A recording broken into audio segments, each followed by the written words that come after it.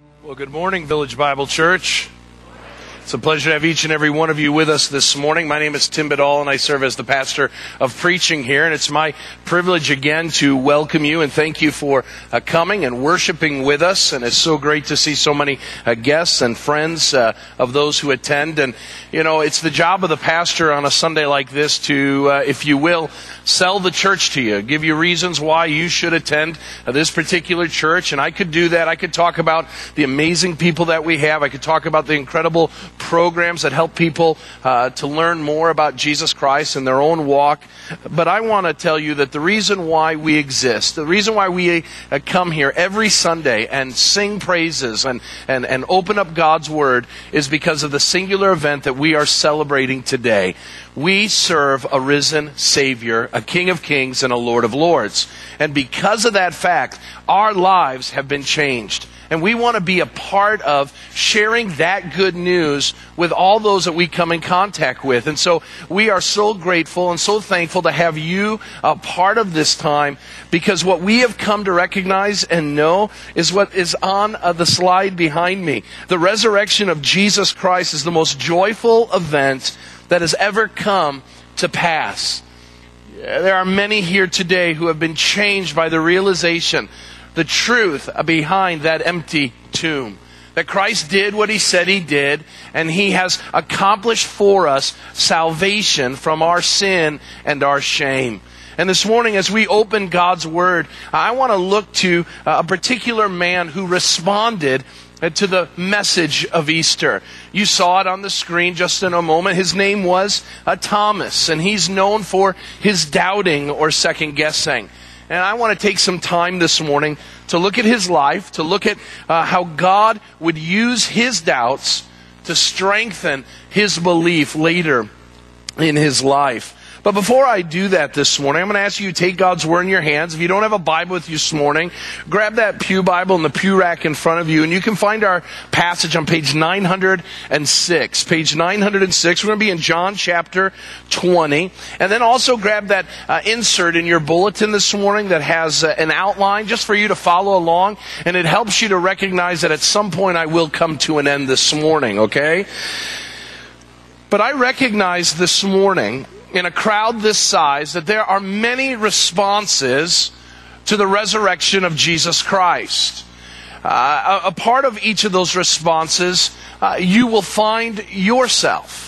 This morning, I'm going to believe that the majority of the individuals here, when they hear or talk about or hear being taught the idea, the understanding that Jesus Christ went to the cross, was buried, and on the third day rose from the grave, they will tell you that that is what has made them a devoted follower of Jesus Christ. That their entire life is summed up in this one day, the resurrection of Jesus Christ. They live their life differently. They spend their money differently. They invest their time differently because of Easter Sunday and all that it affords for us as Christians. But on the other side of the spectrum, you have those who are not devoted at all. They hear of the empty tomb. They hear people talking about how Jesus has changed their lives. And I'm going to assume this morning that some of you look to the empty tomb not with devotion, but with disbelief. With disbelief that this is all a fairy tale, that this is all myth, that those who buy into it may be weak-minded, or maybe just, if you will, misunderstanding what the story or fable that you might say this is all about. You look with disbelief, and you reject the notion that a man could die on the cross on a Friday and be raised from the dead on a Sunday. But within those two spectrums, there's a third group. And the third group is not given to devotion, it's not given to disbelief, but it finds itself vacillating between the two. It finds itself looking at the celebration of Easter, the truth of the resurrection, with great doubt. Oh, you want to believe. You want to know for sure that what you have seen and what you have heard is really true. But there are questions.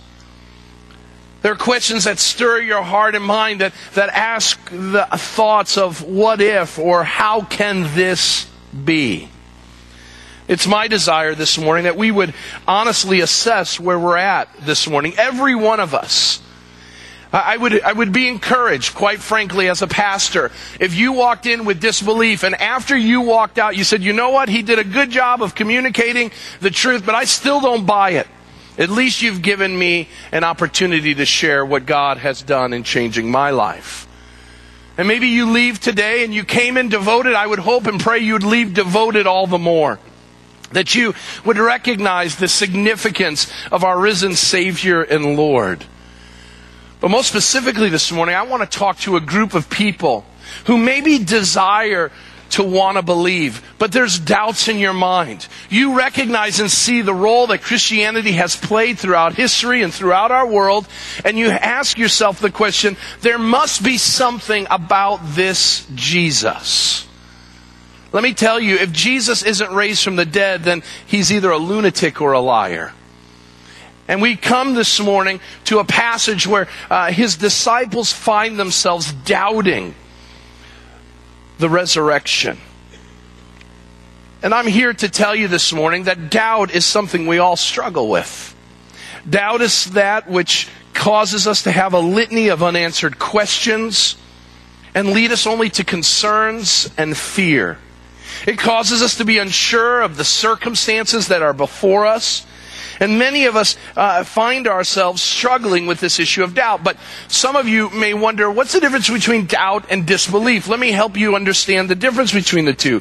Disbelief is defined as the deliberate denial and resistance to believing the truth of something. You don't want nothing to do with it. You are opposed to the idea that what may be articulated to you could actually be true. Doubt is very far from that definition. Doubt has been defined as the uncertain wavering in belief and conviction. It's a lack of certainty. It wants to believe, but it struggles. It finds itself weak at the knees, if you will, in believing it. The Greeks had a word for this word doubt, and it spoke of being a person that had two minds. One who wanted to believe and one who struggled to believe, and wavering, finding itself vacillating between the two. German writer and statesman, I love this guy's name, Wolfgang von Goethe. You got to quote a guy like that on Easter Sunday. Good old Johann said, give me the benefit of your convictions, if you have any. But keep your doubts to yourself, for I have enough of my own. We all have doubts. For my family, we are now coming upon the, if you will, the celebration, and it is a celebration, of 1 year of dealing with a cancer diagnosis for my wife. A year ago, at the end of March, we were in the middle of all kinds of questions. All kinds of doubts. As Amanda's husband, I remember trying to be strong and trying to make sure my children understood that everything was going to be okay. But I got to be honest with you this morning. I was full of fear and doubt. What if this happens? What if this diagnosis takes place? What am I going to tell my kids? What am I going to tell my wife? What am I going to tell myself? Doubt fills our minds with all kinds of questions like how and why. And it's this morning that we come to a man who doubts. And Jesus doesn't deal with this man in a harsh way. This morning, if you have come with doubts, Jesus wants to receive you in love, not anger. Now, our world seems to tell us that doubts at times might be good, and there's some real truth to that. But when it comes to the faith of Christians, the world seems to combat against us, seeking to create doubt in our minds about our faith. You see, doubt happens in all areas of life. We have doubts about our future. We have doubts about our feelings. We have doubts about our family. We have doubts about finances. We have doubts about everything. But most clearly, it is probably seen in our doubts with regards to our faith. And if you spend any time within the world as a follower of Jesus Christ, whether through media or through outspoken individuals, you will feel the tug to move from devotion to doubt. This was no more clearly seen than in a newspaper article I found from the St. Louis Dispatch of a very odd event that took place in a public school in the St. Louis area. The story goes like this.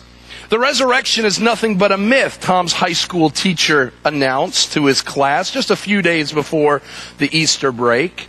Jesus not only didn't rise from the grave, he continued, but there's no God in heaven who would have allowed his son to be crucified in the first place. To believe it makes you nuts. Sir, I believe in God, Tom quietly protested, and I believe in the resurrection. The teacher replied, Tom, how can you believe in that? Now, we live in a free country. You can believe what you wish to, of course. However, the real world excludes the possibility of miracles like the resurrection. The resurrection is a scientific impossibility. No one believes in miracles can also believe and respect science.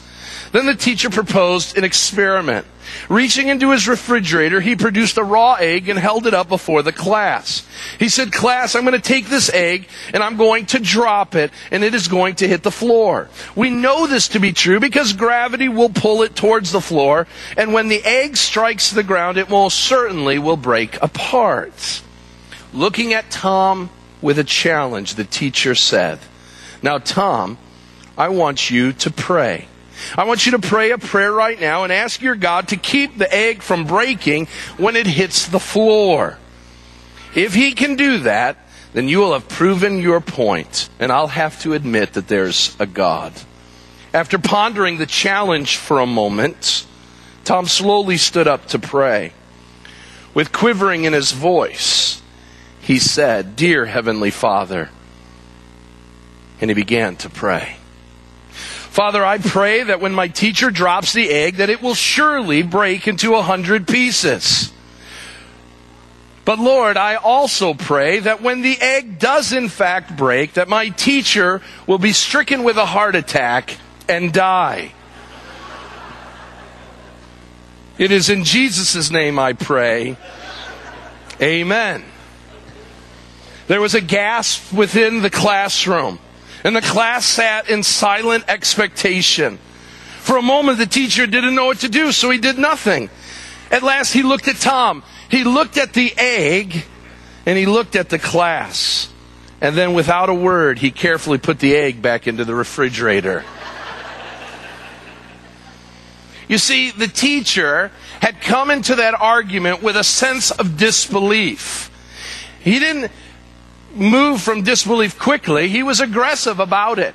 But what we learn is he had more faith than he ever would have given himself credit for.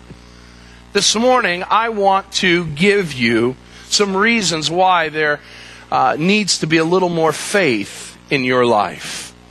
Why you need to take a second look at the resurrection of Jesus Christ and stop your second guessing. To do so, I want to look at John chapter 20, verse 19. If you would turn there in your Bibles, if you haven't already, we are given a record of what's taking place on the evening of Easter. This is what John tells us takes place as an eyewitness. On the evening of that day, the first day of the week, the doors being locked where the disciples were for fear of the Jews, Jesus came. That dead man, remember? Jesus came and stood among them and said to them, Peace be with you. When he had said this, he showed them his hands and his side, where he had been crucified, where he had been stabbed on the cross. Then the disciples were glad when they saw the Lord.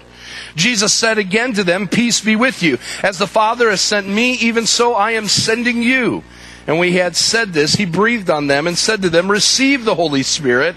If you forgive the sins of any, they are forgiven them. And if you withhold forgiveness from any of them, it is withheld. Now Thomas, one of the 12, called the twin, was not with them when Jesus came.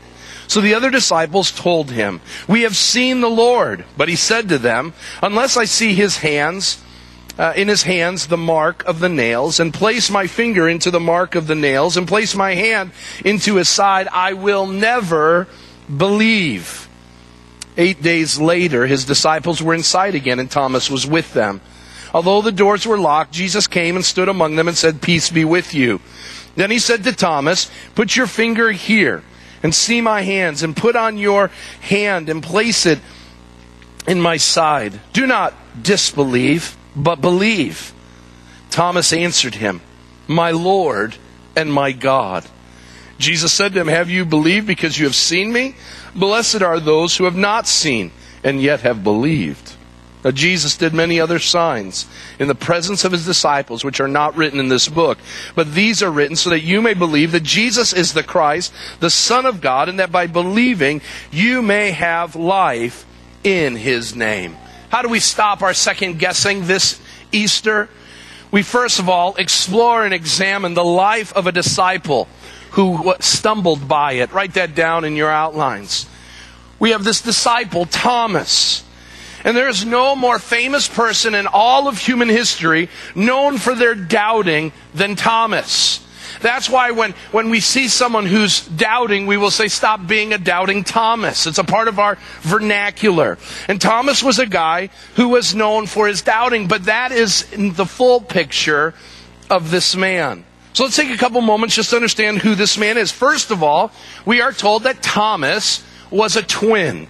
His name literally was Thomas Didymus, Thomas the twin. Now we don't know who his twin was, but we do have understanding from the text that he has a brother or a sister who was born at the same time. He was a twin.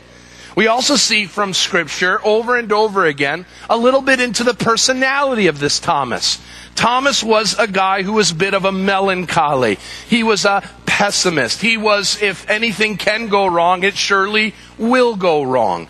He is like some of you this morning. Some of you find yourself married to a Thomas. Not a bad thing. It's just something you got to be a part of and recognize the, if you will, realism that individual has.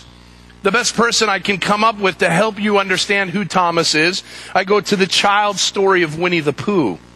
And Winnie the Pooh had a friend. His friend's name was Eeyore. You remember Eeyore, the little gray donkey? The one that never seemed to be excited? Oh, you know, Tigger needed Ritalin, but Eeyore just needed a pick-me-up, right? And Eeyore would always find himself looking at the glass half empty. Always with doubts, always with questions. This is who Thomas was like. He would look at the grim side of things. He was a disciple who stumbled because of doubt. What else do we know about him? Write this down. He's a fisherman. In John 21, we see that many of the disciples who were fishermen themselves, after Jesus' resurrection, think that ministry is done and over, and they go fishing. And Thomas is listed as one of the fishermen. And so we find out his occupation. Number 2, we learn he's a follower of Jesus Christ.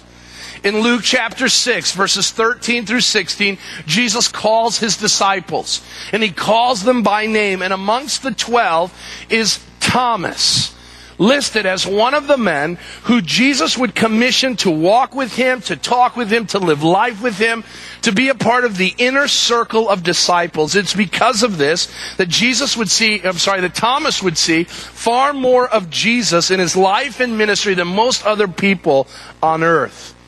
He was privy to all the miracles, privy to all the teachings of Christ.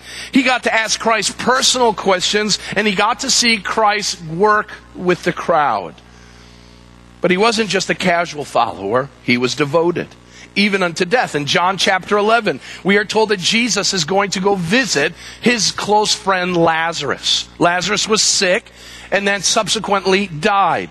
Lazarus is now buried in the tomb, and Jesus and the disciples are going to go to Bethany to see him and grieve the loss of their close friend.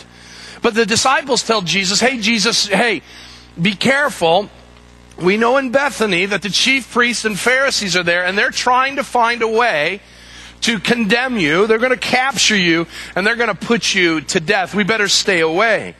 Of which Thomas says, and there's a bit of pessimism and fatalism in Thomas's words, Thomas says, hey, let's go and die with him, okay? Thomas is willing to put his faith on the line, even if it means that he might die. This was true even of Thomas after the ascension of Jesus Christ.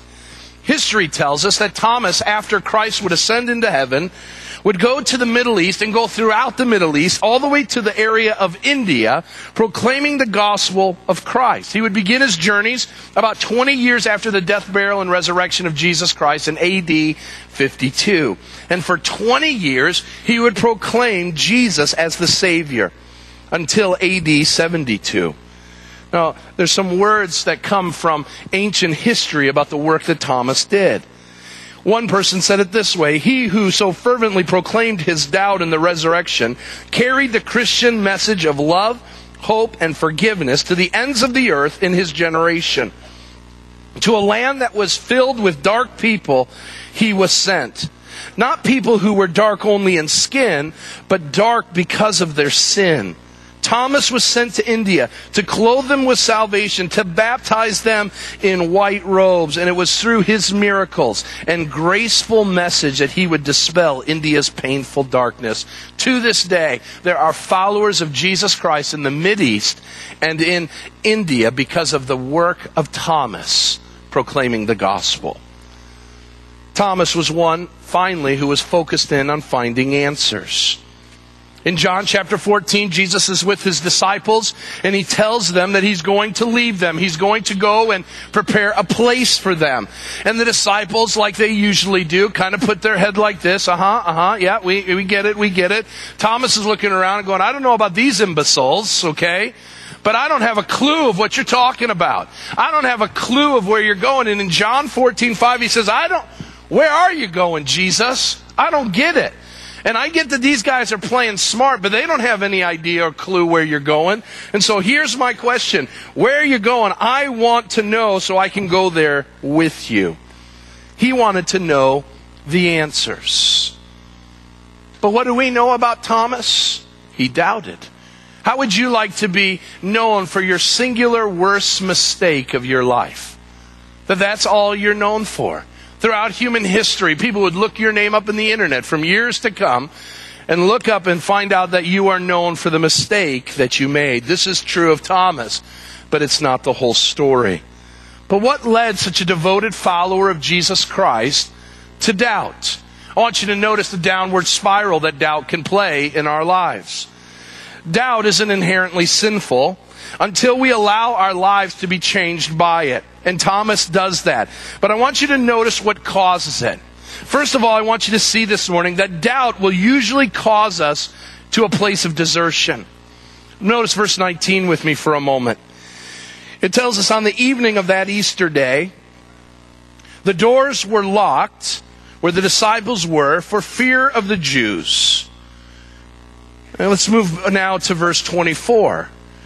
Now Thomas, one of the 12, called the twin, was not with them when Jesus came. Now I want you to notice this morning that in that first Easter celebration, it was no celebration at all. The closest followers of Jesus Christ find themselves all doubting. How do we know they doubted the resurrection? We know they doubted the resurrection even though some had seen the empty tomb and had heard that the women had even been visited by the resurrected Jesus. They were still filled with doubt. Why? Because they were fearful of people. They were fearful of what people might do to them. And so they've got their doors locked and they're all closed off from the world. And as we see, that doubt was a part of the whole Easter story. Each of those men had walked away, had run away from Jesus at his time of betrayal and arrest. Even Peter, the rock Peter, would find himself denying Christ 3 times because of his doubt in Christ's message. Doubt had come on the heels of something else. The disciples found themselves at a place of great disappointment. This Jesus who had served and shown them the way of life and had shown them such power and such abilities that they had never seen before, now finds himself with a crown of thorns on his head, hanging on a cross and being given to public ridicule as he breathed his last breath. And they wanted nothing to be a part of it because they were of such great disappointment that this Jesus had not lived up to what he said he would. They doubted. This led them to despair. They didn't know where to go. They didn't know what to do. All that they had invested in was one big failure. Disappointment and despair led them to doubt the claims of Christ. So they find themselves in the upper room. But Jesus, who is utterly faithful even when we're not, on that Easter evening visits his disciples. He calms their fears. He brings them peace.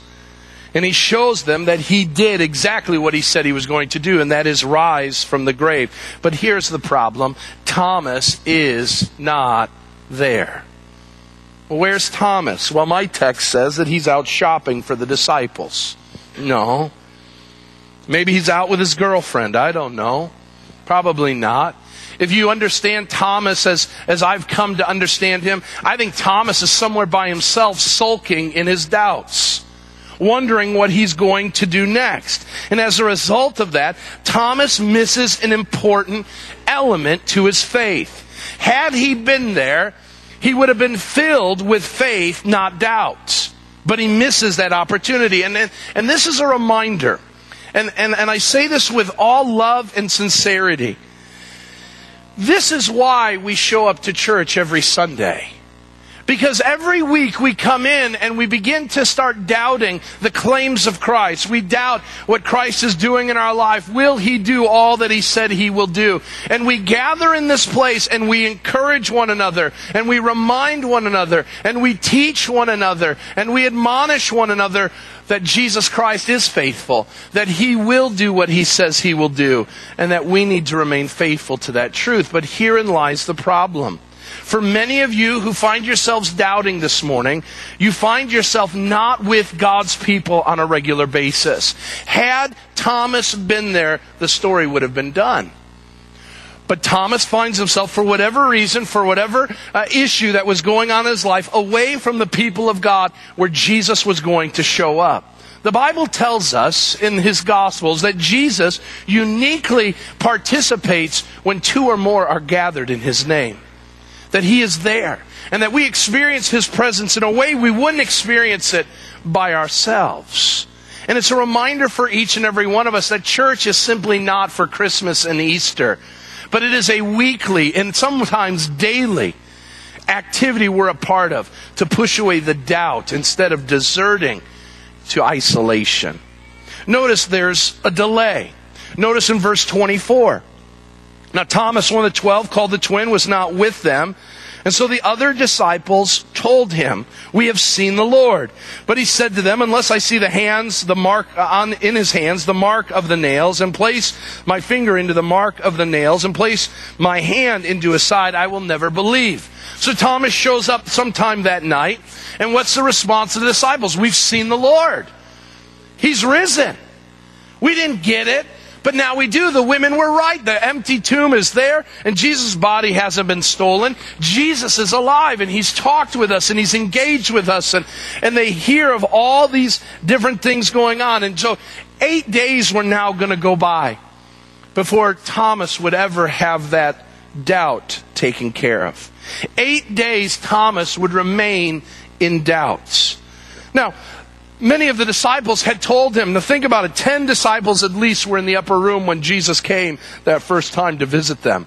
Thomas comes in and each of them yell out in one accord, "Jesus is alive." And then as they're eating, and Andrew comes over and says, "Man, I was hanging out with Jesus. We threw the football back and forth to one another." And then John comes over and says, "Man, I made Jesus his famous pita recipe, and we're really enjoying it and eating it, and man, you missed it." And then another one comes, and Peter says, "Man, when the Holy Spirit came upon us, it was an awesome thing. You missed it." But I want you to notice that this morning, because he missed out, even the good word of those in attendance would not suffice. Some of us have doubts so deep about Jesus that hearing the words from someone else isn't good enough. We need to experience it for ourselves. It caused for a delay. 8 days he would live in his doubts.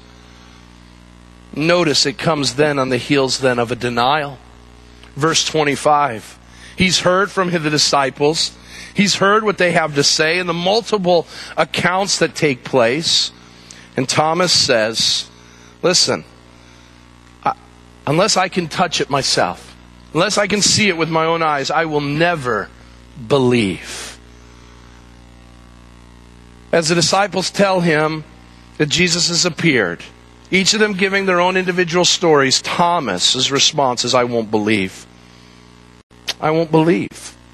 As doubt begins to begin to grow and build in our lives, we begin to deny the reality that no matter what anyone says, we won't believe. And so this morning, as you deal with the doubts in your mind, it isn't that there's not enough people telling you that Jesus Christ is Lord, that He is risen from the grave, and that He has changed the lives of people in this place. For many of you, you will say, it's not enough. I need to see it. I need to be a part of it. And notice these denials usually come with a demand. In verse 25, Thomas uses this phrase, unless. Unless. What Thomas is saying to Jesus, what he's saying to God, what he is saying to the fellow disciples is, listen, here are my demands. Here's my criteria. I want to see you. I want to touch you. And I want it done on my terms, not yours. Have you ever done that with God? Have you ever told God that you would believe in Him if He did this, if He did that? God, if you answer this prayer, then I will surely be a follower of yours. God, if you help me pass this test, I will surely believe in you. We build these hurdles around God, and we tell Him that He must cross these barriers for us to believe. Let me tell you something. It's never a good idea to demand something of the God of the universe. But that's exactly what Thomas does. It's all about him and his doubts instead of Christ and His glory. So let me ask you this morning, where are your doubts regarding Easter? What are they? Where is your doubt leading you? Is it leading you farther and farther away from people of faith? Is it leading you farther and farther away from Jesus Christ? What demands are you placing on Him for you to believe? What denials have you made? Wherever you're at, be aware that doubt is a slippery slope that leads you farther and farther away from the truth, not closer to it. So how does Thomas get set straight?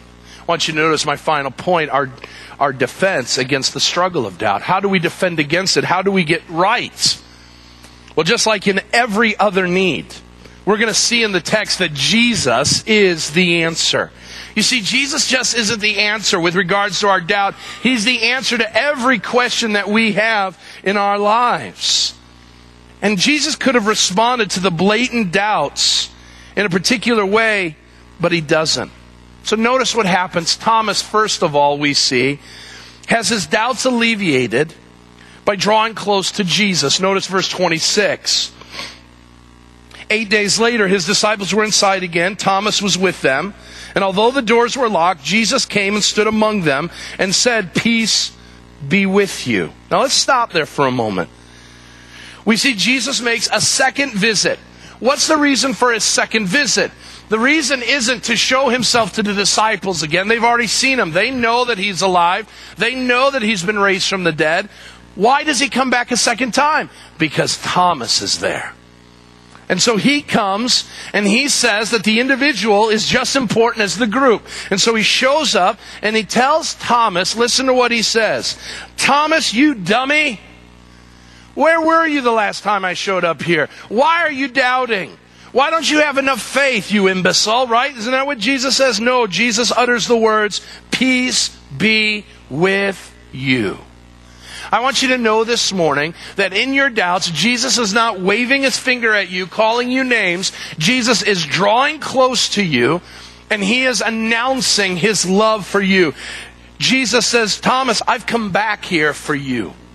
I love you enough to not leave you behind. I love you enough not to leave you in your doubt." Jesus is coming to you this morning here in Sugar Grove, and He's coming and He's saying, "I don't want to call you names. I love you too much. I don't want you to feel isolated. I want you to gather with me and be with God's people and be filled with faith, not doubts." He doesn't beat up Thomas. He meets him right where Thomas is at, and that's what Jesus can do for you this morning. Notice the next thing that Thomas needs to do. He needs to depend on the demonstrations that are given. Notice the evidence that's given. We see some evidence. First of all, in verse 27, then he says to Thomas, this is Jesus speaking, put your finger here and see my hands. Put out your hand and place it in my side. Do not disbelieve, but believe. Wait a minute. Jesus wasn't there when Thomas makes his announcement. Remember? Unless I'm able to do this, unless I'm able to do that.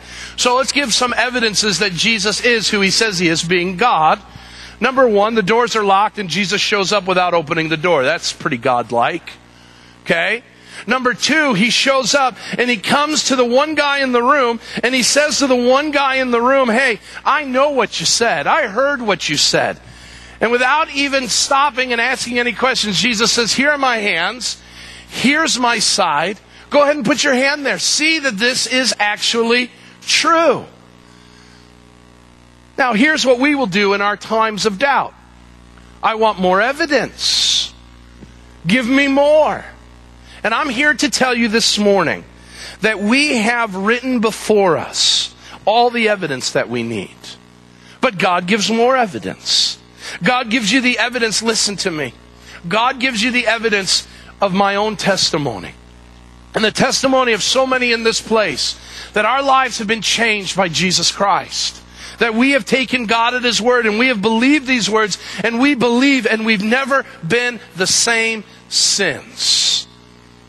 Are you seeing the evidences all around you? Notice what Thomas does. He believes. He declares his allegiance to God. In verses 28, he says, my Lord and my God. In the single most greatest affirmation of deity in any of the scriptures by any of the disciples, Thomas unveils the idea that he now fully recognizes that Jesus is God, and that because Jesus is God, that he could truly be raised from the dead. And now he goes from being a doubter to a devoted follower and disciple of Christ.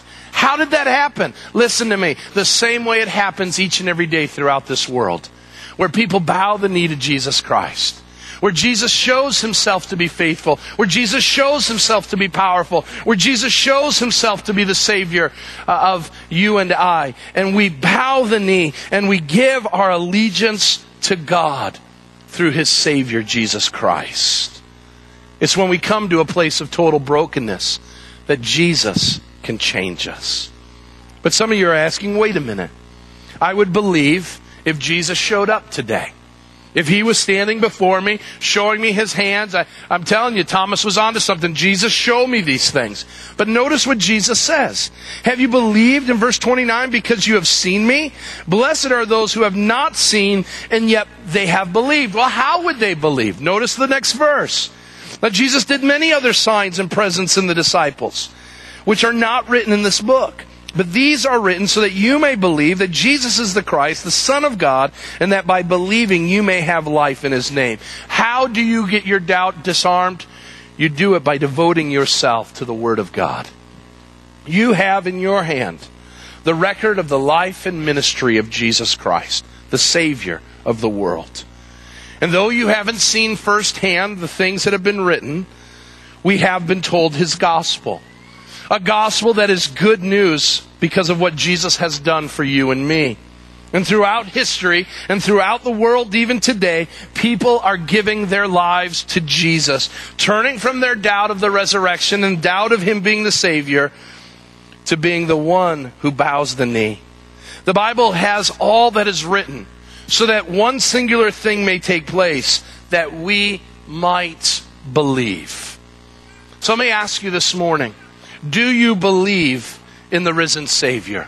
Do you believe in the one called Jesus?